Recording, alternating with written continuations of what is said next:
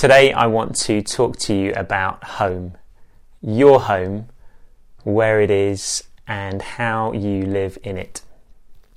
In these last few weeks, some of us have had to think about where home is, particularly our young adults, questioning which building it is, which address they're going to spend the next few weeks and months in.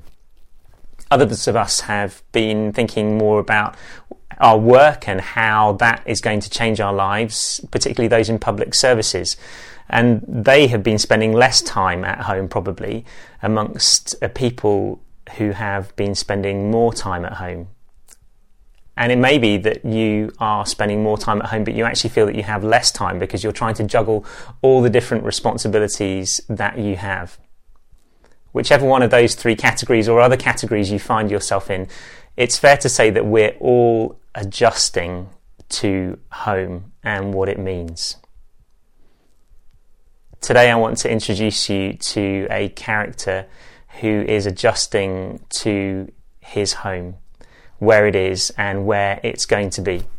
His name is Jacob. Jacob, in the story of Genesis, has made his home in a foreign land with a people. He's made a new family with two wives, Leah and Rachel. And as Rachel brings him the son Joseph of the musical fame, Jacob then decides that it is time for him to go home to his birth family. If you've been following the story up till this point, you know that that's a big moment for him, because you know that he left home in quite a bit of turmoil, having stolen his birthright from his brother Esau and leaving them in distress, and his brother indeed wanting to kill him. And then, coming home, Jacob prepares and he thinks about what it means for him to go to the one whose blessing he's stolen, Esau. And I'm going to pick up the story in chapter 32, and the words are going to come on the screen as I read them to you.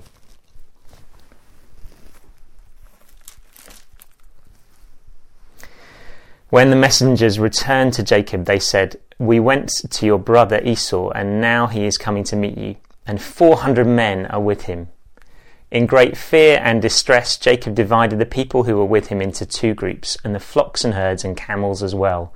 He thought, if Esau comes and attacks one group, the group that is left may escape. Then Jacob prayed, "O God of my father Abraham, God of my father Isaac, O Lord, who said to me, 'Go back to your country and your relatives, and I will make you prosper,' I am unworthy of all the kindness and faithfulness you have shown your servant. I had only my staff when I crossed this Jordan, but now I have become two groups. Save me, I pray, from the hand of my brother Esau, for I am afraid he will come and attack me, and also the mothers with their children. But you have said, 'I will surely make you prosper, and will make your descendants like the sand of the sea, which cannot be counted.' He spent the night there, and from what he had with him he selected a gift for his brother Esau. 200 female goats and 20 male goats, 200 ewes and 20 rams, 30 female camels with their young, 40 cows and 10 bulls, and 20 female donkeys and 10 male donkeys. He put them in the care of his servants, each herd by itself, and said to his servants, 'Go ahead of me and keep some space with the herds.' He instructed the one in the lead, 'When my brother Esau meets with you and asks, "To whom do you belong, and where are you going, and who owns all these animals in front of you?" then you are to say, "They belong to your servant Jacob. They are a gift sent to my lord Esau, and he is coming behind us." He also instructed the second, the third, and all the others who followed the herds, "You are to say the same thing to Esau when you meet him, and be sure to say, 'Your servant Jacob is coming behind us.' For he thought, 'I will pacify him with these gifts I am sending on ahead. Later, when I see him, perhaps he will receive me.' So Jacob's gifts went on ahead of him, but he himself spent the night in the camp." Jacob's response in this moment is a very human response. It's one we can all identify with, I'm sure, when we know we have wronged somebody else. Sometimes we deny that we've done it, sometimes we cover up what we have done, but when we know that we have done something wrong, we bring a peace offering. The classic is the husband who has wronged his wife bringing flowers and chocolates. Maybe in your house this has already happened this week, not necessarily the flowers and the chocolate, but people bringing peace offerings or defending themselves with what they have. I know this week when I wronged Nikki, my wife, I defended myself with the list of all of my virtues, which didn't actually deal with the problem and connect with her and apologise for what I had done wrong. But this is also a picture of how we approach God. Many people of different faiths practice this. Muslims, Jews, agnostics, and even Christians present the list of what they have done right before God in the hope that He will find that acceptable even in the sight of all the things that they have done wrong. Talking with friends who think there is a God but are not sure who He is or what it's going to be like on Judgment Day will say something along the lines of, well, hopefully all the things that I've done right will outweigh the things that I've done wrong. Even Christians, mature Christians, will think to themselves when they come in prayer, well, I've done this thing wrong, but actually over the years I've done a lot of good things for God, so He'll listen to me now if I just remember that. All of those attitudes just confirm something that we see in the Bible, which is that there is this distance between us and God. We don't, as our default setting as humans, have a home in God. Today marks Palm Sunday, when we remember Jesus voluntarily heading towards Jerusalem on a donkey and heading towards the place that would ultimately see Him die. And as Christians, we understand that He died in our place. We understand that Jesus left His home in heaven to make a way back for us, that we might have a home in God now and in eternity. We understand that we are all strangers, we are all outsiders until we say that Jesus is our rescuer, the one who makes a place for us in heaven.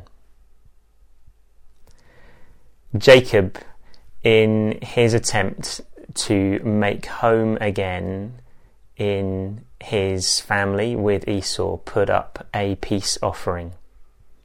As Christians, we don't put the list of all the things that we've done right up before God. We put Jesus up before God. We know that He is our only way home. Recently, I sat with a friend as she was preparing to die. It was deeply sad, but even in those moments, we both had a sense of peace and a sense of God drawing near by His Holy Spirit and readying to bring her home. In this time when we are at home more, or in some cases longing to be at home more, I'm reminded of a greater truth spoken by a Roman Catholic cardinal called Cardinal Schönborn 7 years ago, when he said, "It is as if the Lord is saying, 'Come home, I wait for you.'" The good news is that because of Jesus, we have a home in God, not just an address at which we live, or we are staying temporarily. in Christ Jesus we have a home in God now and in eternity. As Christians, this changes the way that we live. In 2013, my wife Nikki and I recognised that our house was not a particularly peaceful house for lots of reasons, and we prayed and asked that God would turn it into a place of peace. And because of his goodness, because we placed our home in him and recognised that he was the source of all that peace and all that goodness, he in his mercy changed the way that we were behaving and changed the feel of our home, even to the extent that when people visited us before we went on lockdown, they would remark about the peace that exists in our home, and we can only point to God in his mercy for changing that. As Christians, I invite us all to either start that journey, to recommence it, or to go deeper into what it means to make our home in God so that our homes become places of love and joy and peace, even in these trying days. But if you're watching this and you're not a Christian, or you're not sure whether you are a Christian or not, what I want to say to you today is that you don't need to come before God with a list of all the things that you have done right in your life. No list will ever cover the gap between our sinfulness, our brokenness, and his holiness and love. Nothing can cover that gap except Jesus. Nothing. You can have that home in God. You can have that home in God. You don't have to be like Jacob and present a list.